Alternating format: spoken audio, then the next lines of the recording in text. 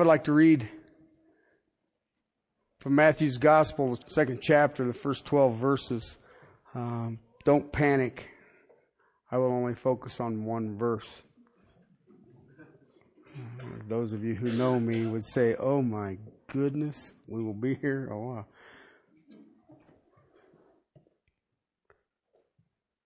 Beginning in Matthew chapter 2, beginning in verse 1. Now after Jesus was born in Bethlehem of Judea, in the days of Herod the king, Magi from the east arrived in Jerusalem, saying, "Where is he who has been born King of the Jews? For we saw his star in the east and have come to worship him." When Herod the king heard this, he was troubled, and all Jerusalem with him. Gathering together all the chief priests and scribes of the people, he inquired of them where Messiah was to be born.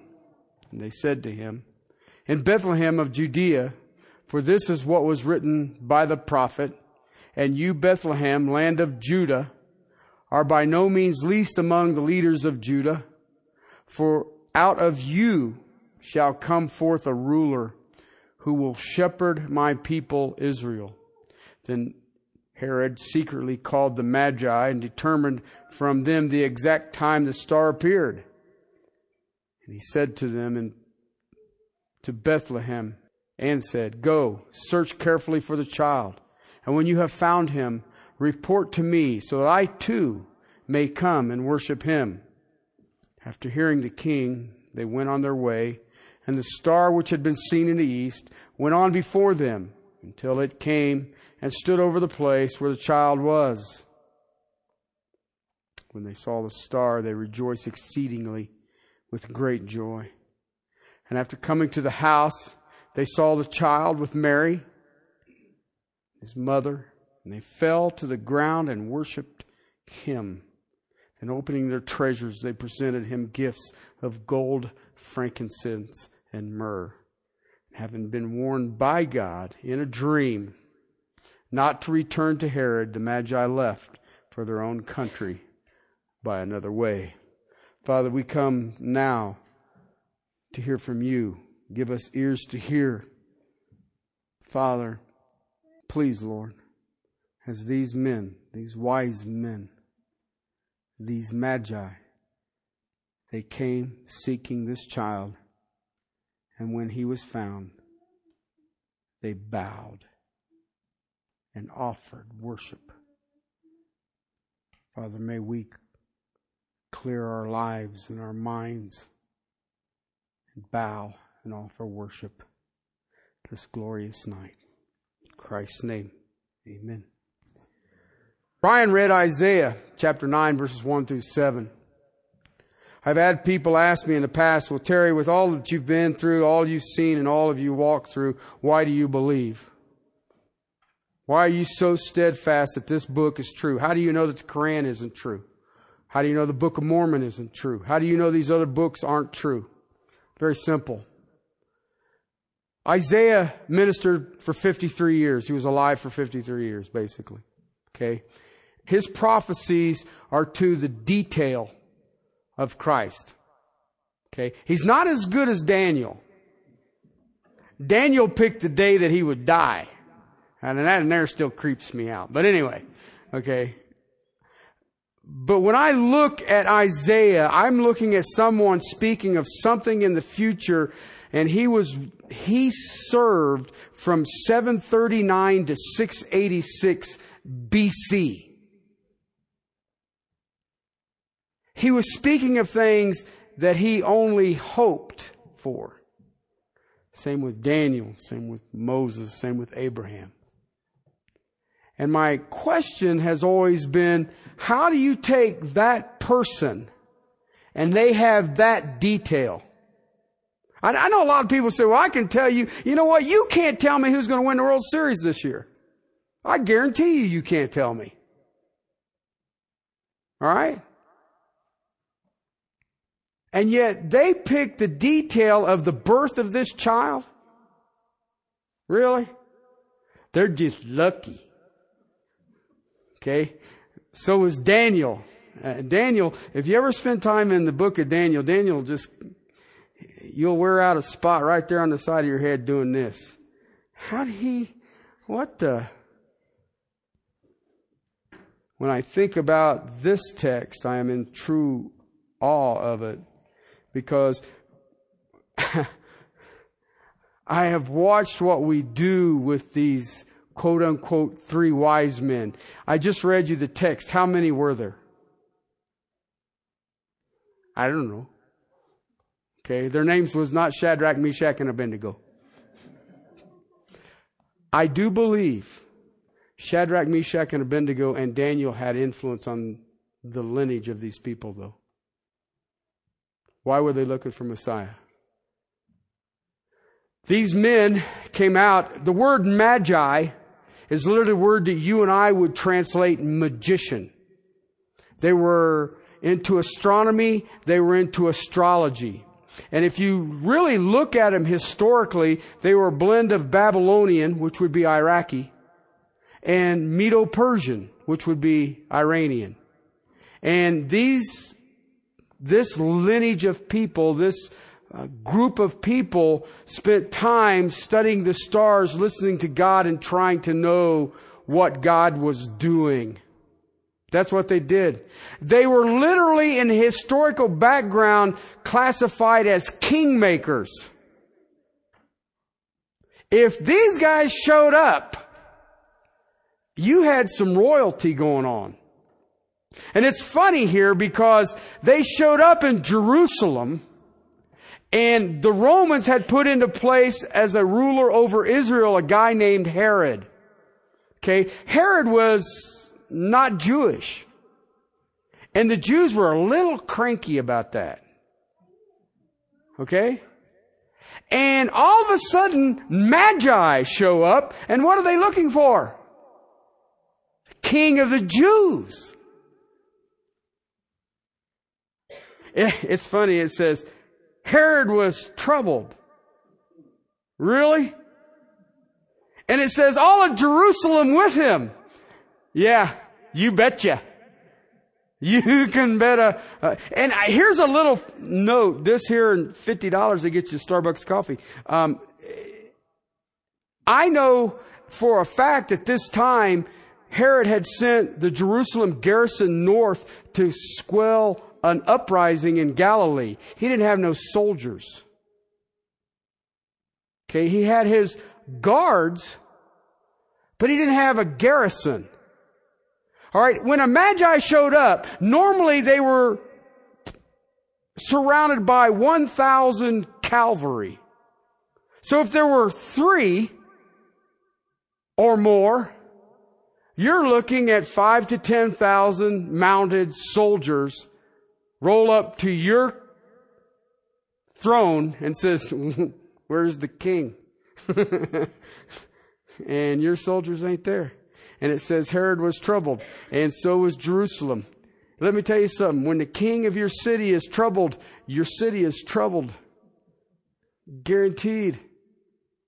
And that's a fascinating thought when I look at this, because I look at these men and they have traveled a long ways. And let's be realistic. That area is not noted for its great highways and train systems and airplane systems and smooth traveling. It is nothing but desert. That's all it is. It is God-forsaken country. The only thing I can think that you would ever want to put there is maybe oil. Oh, wait. He did. Right? There's nothing, it ain't like you're going to tear something up. Oh, what if you scar the land?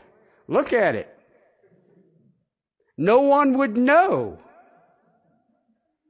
And they traveled this. This is a few weeks after the birth of Christ. Joseph and Mary had moved to a house. They had moved out of the manger. They had gone to the manger, and the reason that they'd gone to the manger, they were there for the census. Okay, the census is always set, you know the census. You call it tax day. I know, we're going to celebrate Christmas. It's December 25th. But you'd have been better off if you'd have probably wrapped that sucker and stuck it into about April the 15th. Yeah, I know. There's just something about trying to celebrate Jesus at tax time.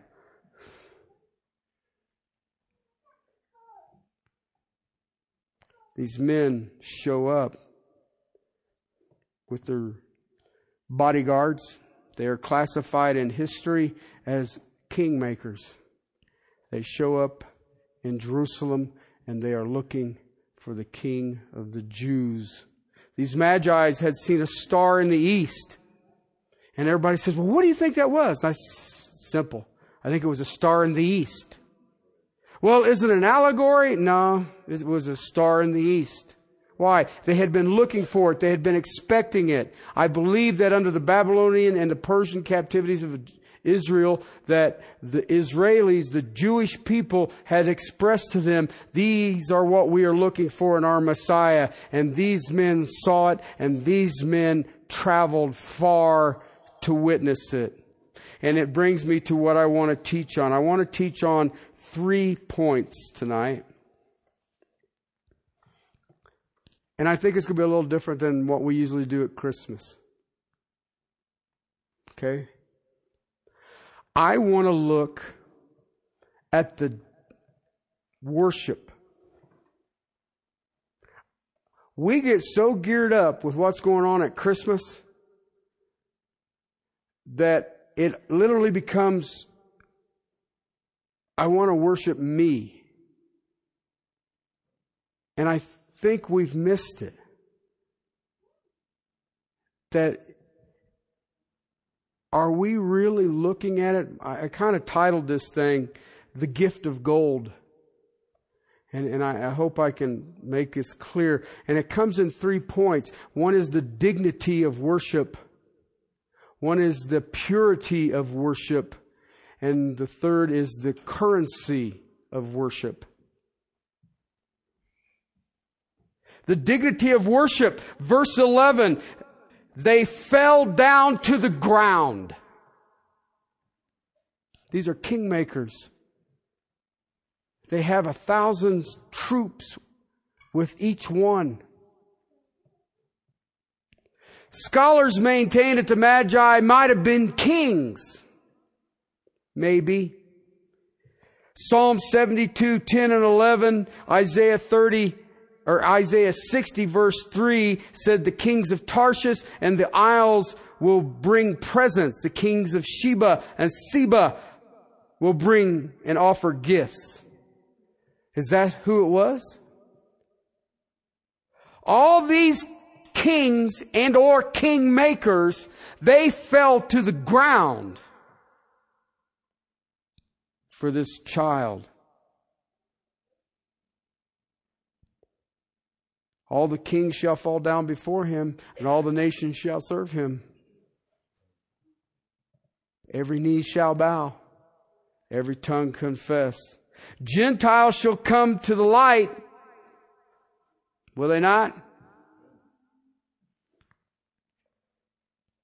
Whether or not these were kings or kingmakers does not alter the fact that there was a dignity associated with the worship of these Magi.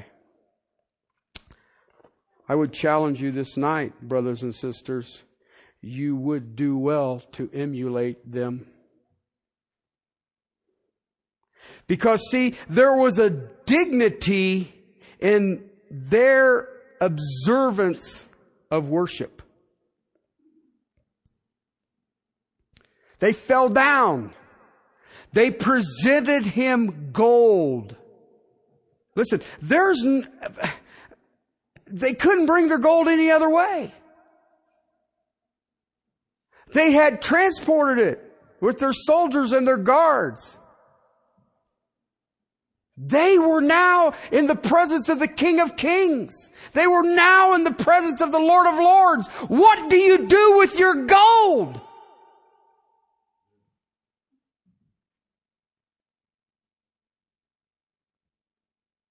However dimly they may have apprehended his greatness, they had an understanding to fall down before him. 1 Chronicles 16:29 says, it is only the beauty of holiness. Psalm 45, we have this wonderful description, and I will read it to you. So the king, speaking of the bridegroom in worship and adoration. So the king, quote, so the king will greatly desire your beauty because he is your Lord. Worship him. And the daughter of Tyre will be there with a gift. The rich among the people will seek your favor. The royal daughter is all glorious within her palace. Her clothing is woven gold, and she shall be brought to the king in robes of many colors. With gladness and rejoicing, they shall enter the king's palace. That's 45:11 through 15, the book of Psalms.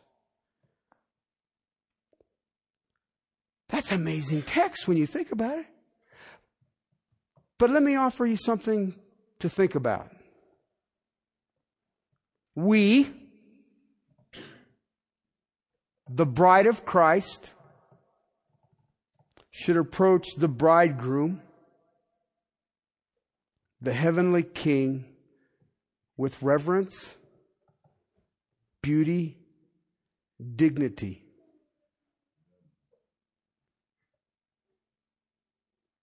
What a far cry this is from, I heard somebody call it, pop prayers.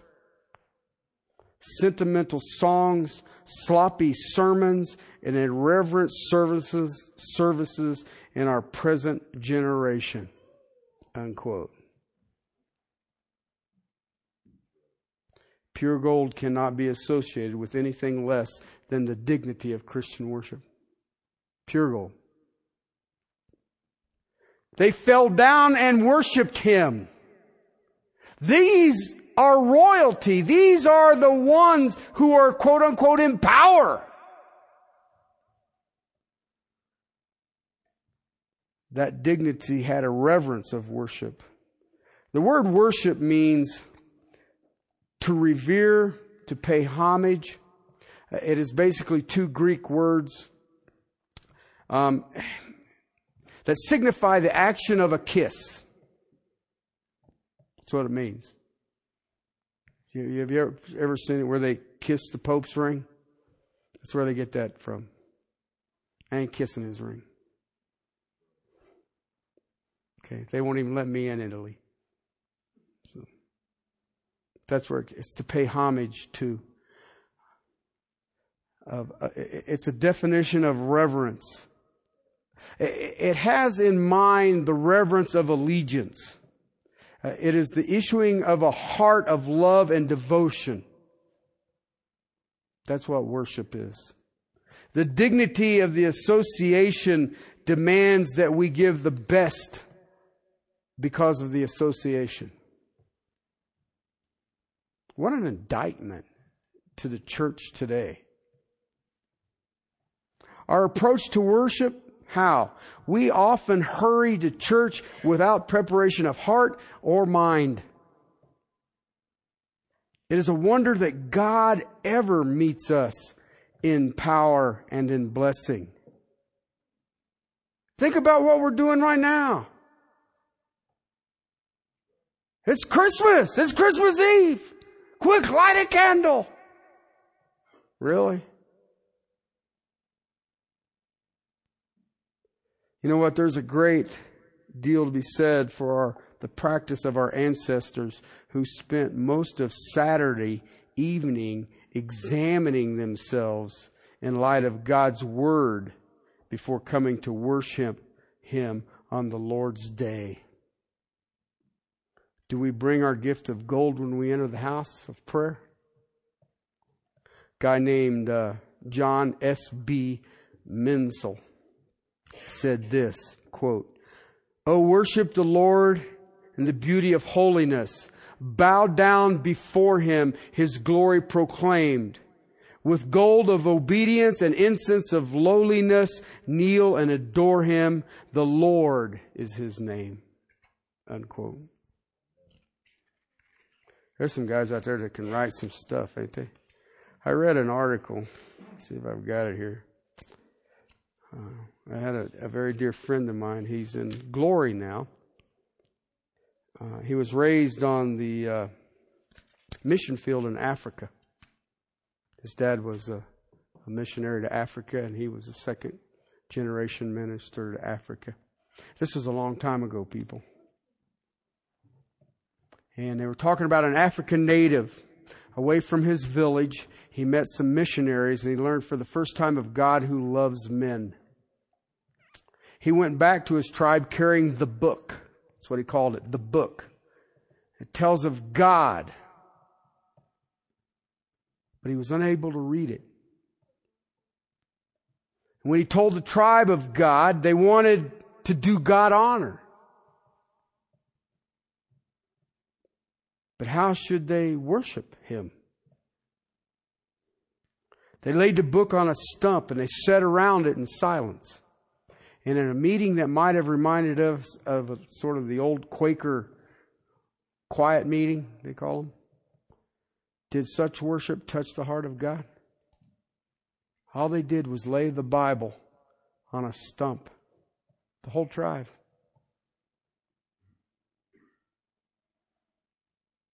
I'm sure that it did. I'm sure that God was honored by their worship. Second thing is that the purity of worship. They fell down and they worshiped. They opened their treasures and they presented to Him gold. Throughout Scripture, gold is regarded as the most heavy, dense, pure, valuable of all metals. God's Word is compared to it. It is in the image of Job chapter 23, verse 10, 1 Peter chapter 1, verse 7. Sound doctrine and evangelical obedience is compared to it in 1 Corinthians 3:12.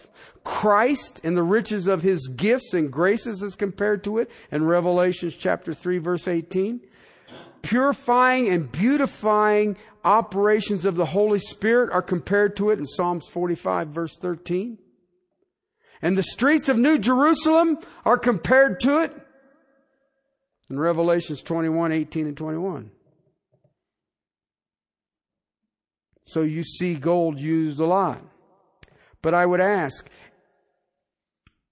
in that purity, is it the purity of the faith that we worship?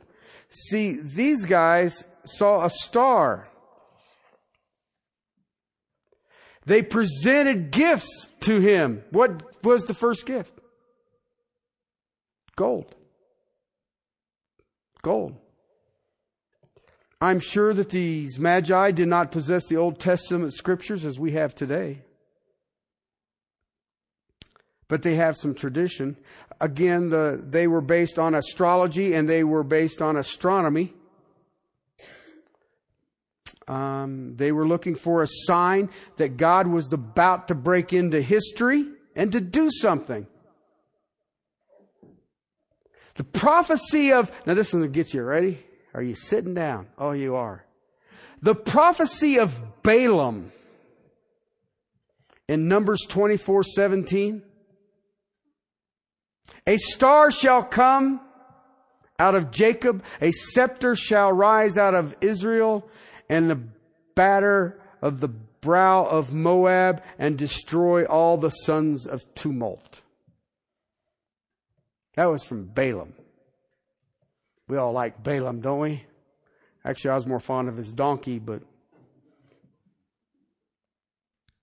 Whatever we can say about these men, it is evident that they had a faith which God both honored and rewarded. A faith that had been tested and a faith that had been through trial. These men would have traveled through varying dangers and various encounters with animals and situations and thieves, whether it was Mesopotamia, Chaldea, Arabia, or whatever. They had to come through a nasty place to get to where they were, and they were carrying gold. And I'm thinking that anybody carrying gold on horseback has a big target on them. When I think about Peter in 1 Peter chapter 1 verse 7, that the genuineness of your faith being much more precious than gold which perishes, though it be tested by fire, may be found to praise and honor and glory in the revelation of Jesus Christ, unquote.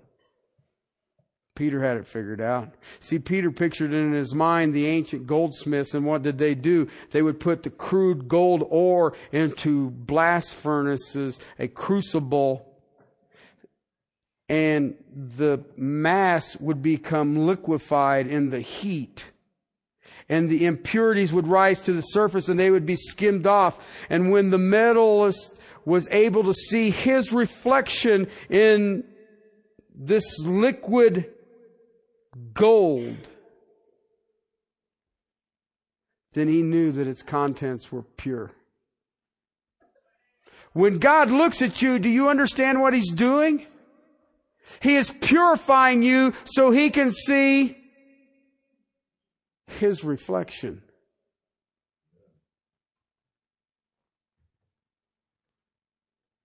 And sometimes it's hot fire.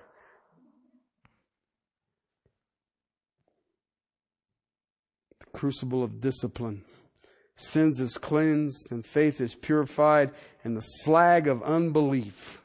I used to work for Armco Steel, and I was a switchman for the train, and they would take the slag out in train cars, and they would roll it over to the hill.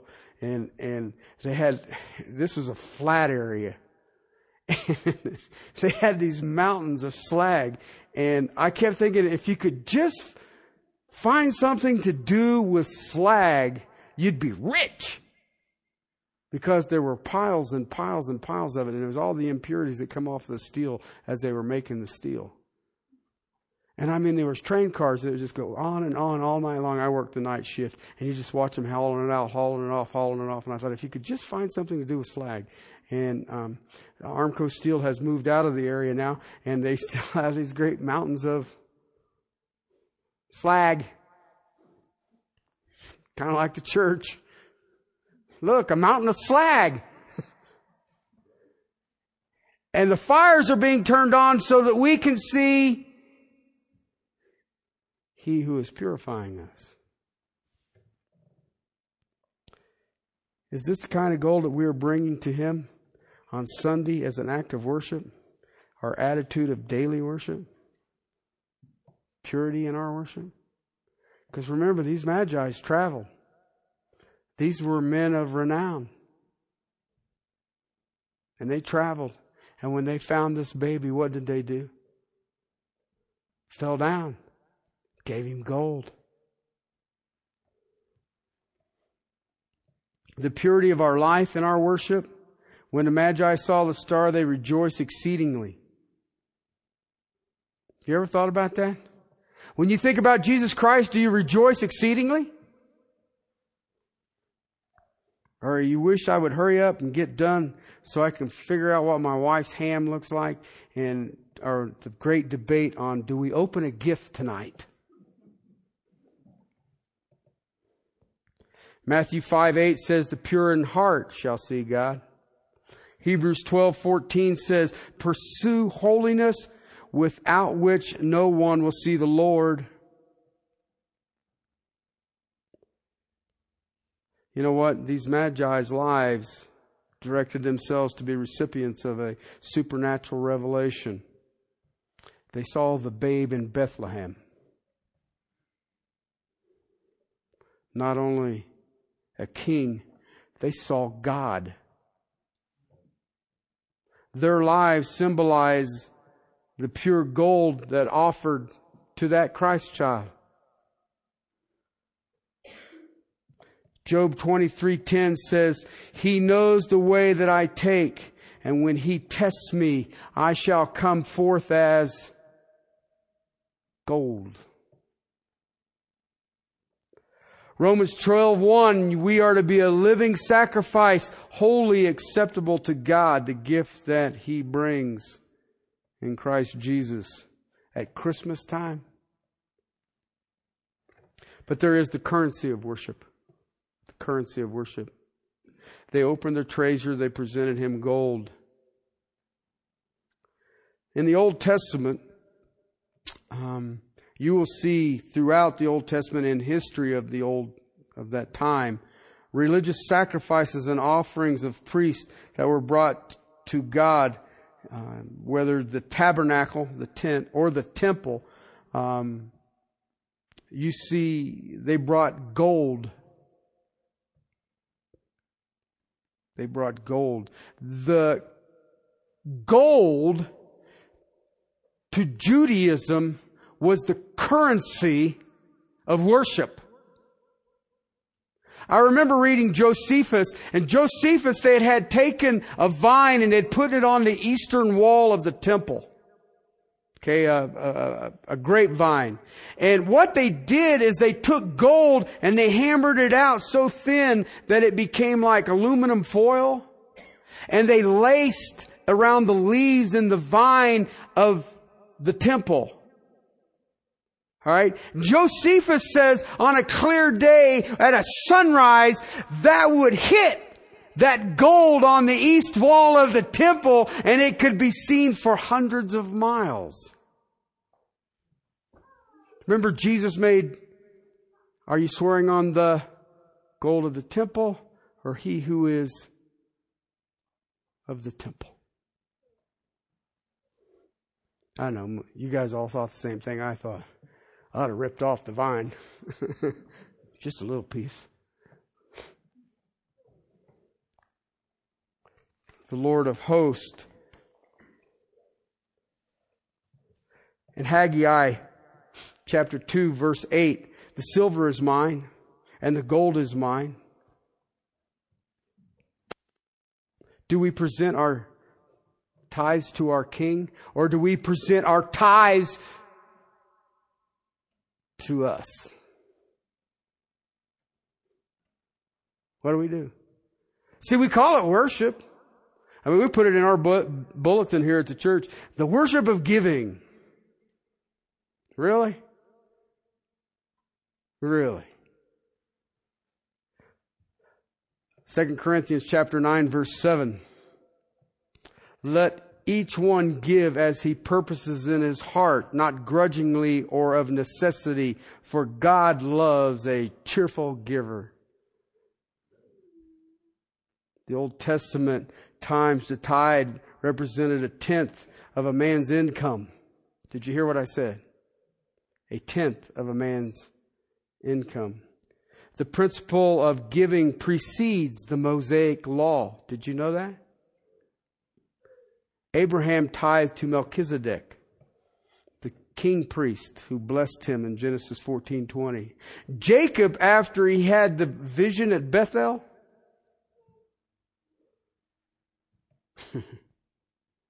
vowed a tenth of all God ever gave him. Should God protect and provide his every need. The Greeks, the Romans, the Carthaginians, and the Arabians all tithe 1/10%, even to this day. The principle never was rescinded under grace. Did you know that? If God demanded a tithe under the law, he deserves more than that under grace. 2 Corinthians 9:7. And everybody says, well, you're going to ask for an offering? Nope. Do we present our offerings to our King? The writer of Hebrews says, do good and share. For with sacrifices God is well pleased. Hebrews 13:16. God complained of being robbed in Malachi's day. Malachi 3:8. It was connection to the tithes and the offering. He says the tithes, as we have seen, is a tenth. I have not seen. Man's income is what? Is what? It's difficult, my brothers and my sisters. I was reading about a guy. I'll tell you his name after I'm done. I'll tell you the story about giving.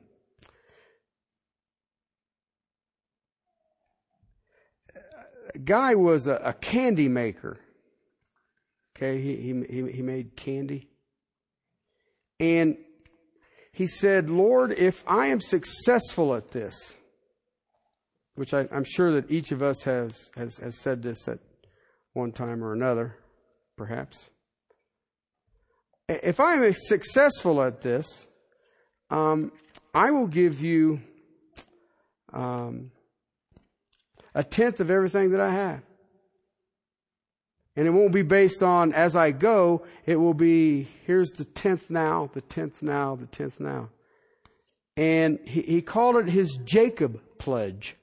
And he literally went down and opened a bank account. And it was called the JP account. The Jacob pledge.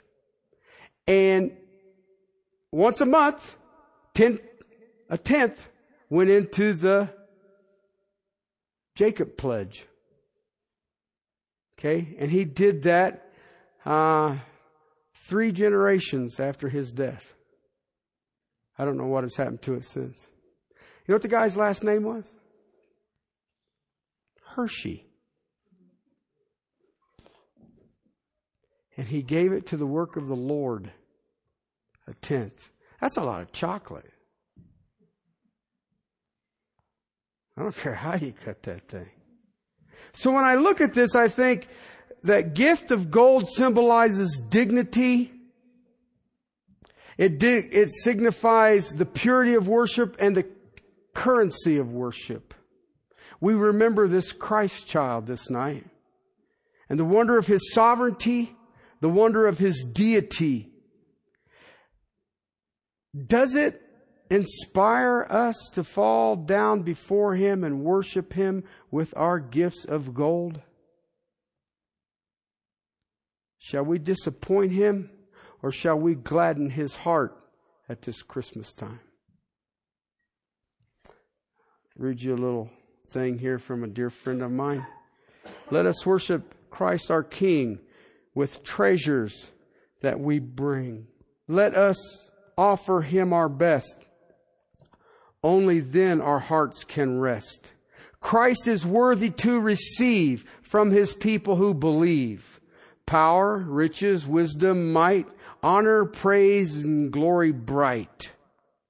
Let us then before Him bow and adore Him here and now. Let us give Him love's pure gold as the wise men did of old. Written by a man named Stephen Olford. I will close with this. We have a ministry in India. A missionary that we support over there told me of a woman holding in her arms a weak and whining infant, while at her side stood this beautiful, healthy child. This missionary saw her walk to the banks of the Ganges River and throw the young, robust youngster to the crocodiles as an offering. And then turned home again, still clutching the sick child to her chest. Tears running down her cheeks. He had to stop her to question. Her shocking actions overwhelmed him. However, she proudly replied in defense of her conduct, "Oh, sir, we always give our gods the best."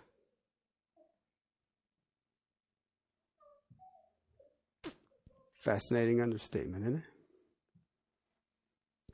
As we think about the Christ child this day, I would ask you the same question.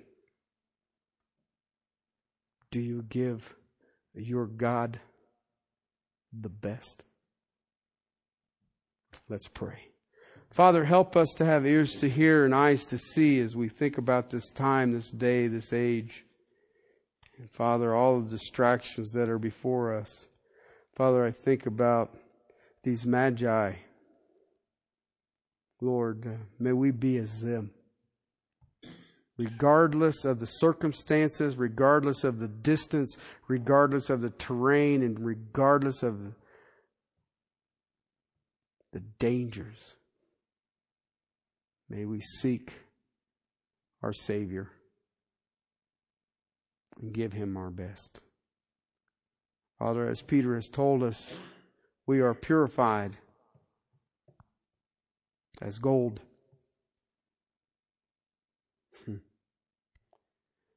Father, may that be what we give unto Him, who came and lived with us, Father, and who died and rose again and is seated at the right hand. May we give the best to your glory and praise. Amen.